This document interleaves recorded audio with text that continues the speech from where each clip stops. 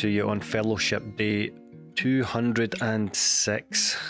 It's a bright, shiny Monday morning. I've had a fantastic start to the day. We had one of our recently departed master's student who hails from Malta come back to the dear green place of Glasgow for her graduation to give me a hardbound copy of her thesis. So, yeah, whatever else happens today, that's been an absolute highlight, the icing on the cake of what actually was a really interesting project to take the technology our team are developing and move it into a new area. Anyway, I say that out of excitement, but not really why I wanted to talk to you this morning. I'm recording this a few days after Remembrance Sunday. In fact, the day after Remembrance Sunday, a few days after Armistice Day, the 11th of November, which in the UK and several other countries the world over is noted as the day of reflection, to stop, think and remember all those fallen in wartime. People have various approaches to this sort of day. It's not recognised everywhere, but what is recognised everywhere is that war has affected everyone, whether you know it or not, and your place in time may have been afforded by a lot of horrible atrocities and unfortunate whims of history that have gone before you, that had you been born at any other time you might have been a part of. That's a long way of saying I come to this from a perspective of gratitude more than anything. This is 2021. When Remembrance Day came along last year was actually the first time I'd actually really stopped during the working day to turn on a live stream of one of the services and to observe a 2-minute silence that is traditionally set at 11 a.m. on the 11th of November. And quite unexpectedly, I shed tears. And I know this hopelessly sounds like virtue signalling. To who and what that signal is, I don't know, whatever. Take it as you wish, but the reason that happened, I'm not entirely sure. But I know part of it was gratitude, just the overwhelming thanks I have to be alive now, working now, contributing now, rather than 100 years ago, when the lives of so many were so different compared to what a lot of us have now.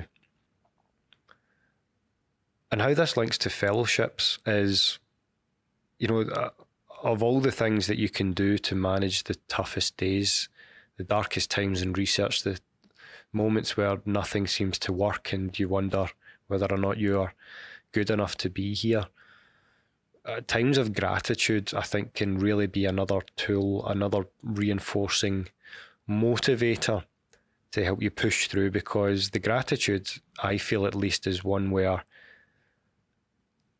it makes me want to go for it and research and work, because I've been given the opportunity to do that.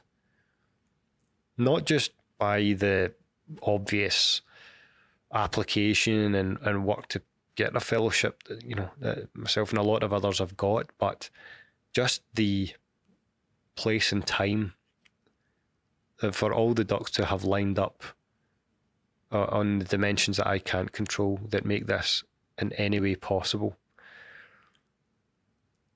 I was actually hoping to make this a short recording, because what I want to do is read for you a very, very short blog post I put out last year on the privilege of remembrance and what I think it means and how I have taken that on board to help as a periodic gratitude-based reminder of why I should keep going,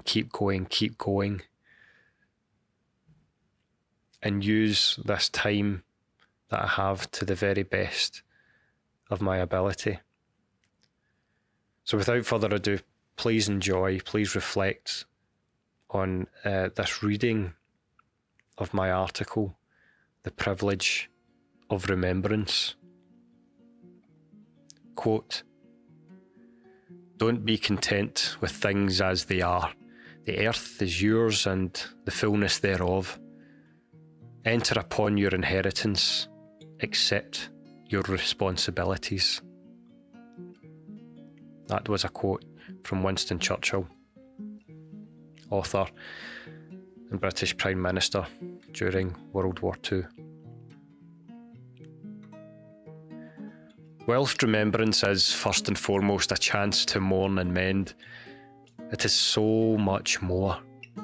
Remembrance ensures that when the last of those involved in the event have left us, a timeless opportunity remains.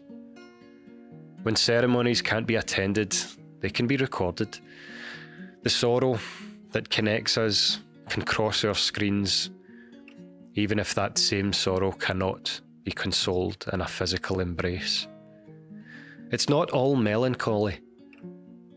The lowered heads, the silence fallen, the singular tear, the brass salute, it all carries thanks as well as lament.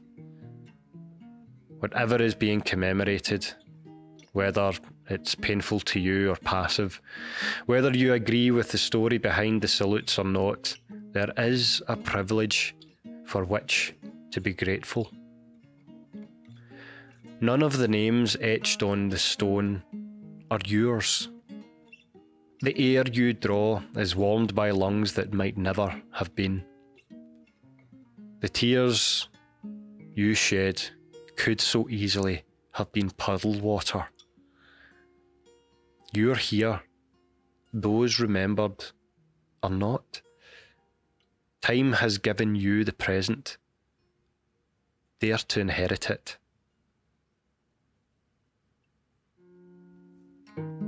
See you again soon for another episode of the Read Indeed podcast.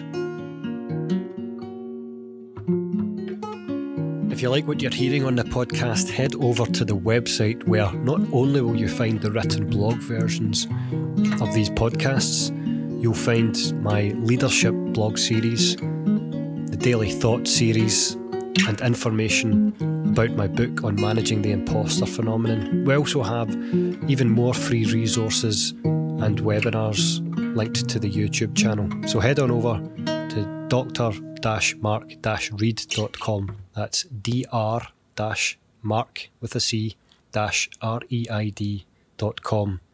Thanks again for listening.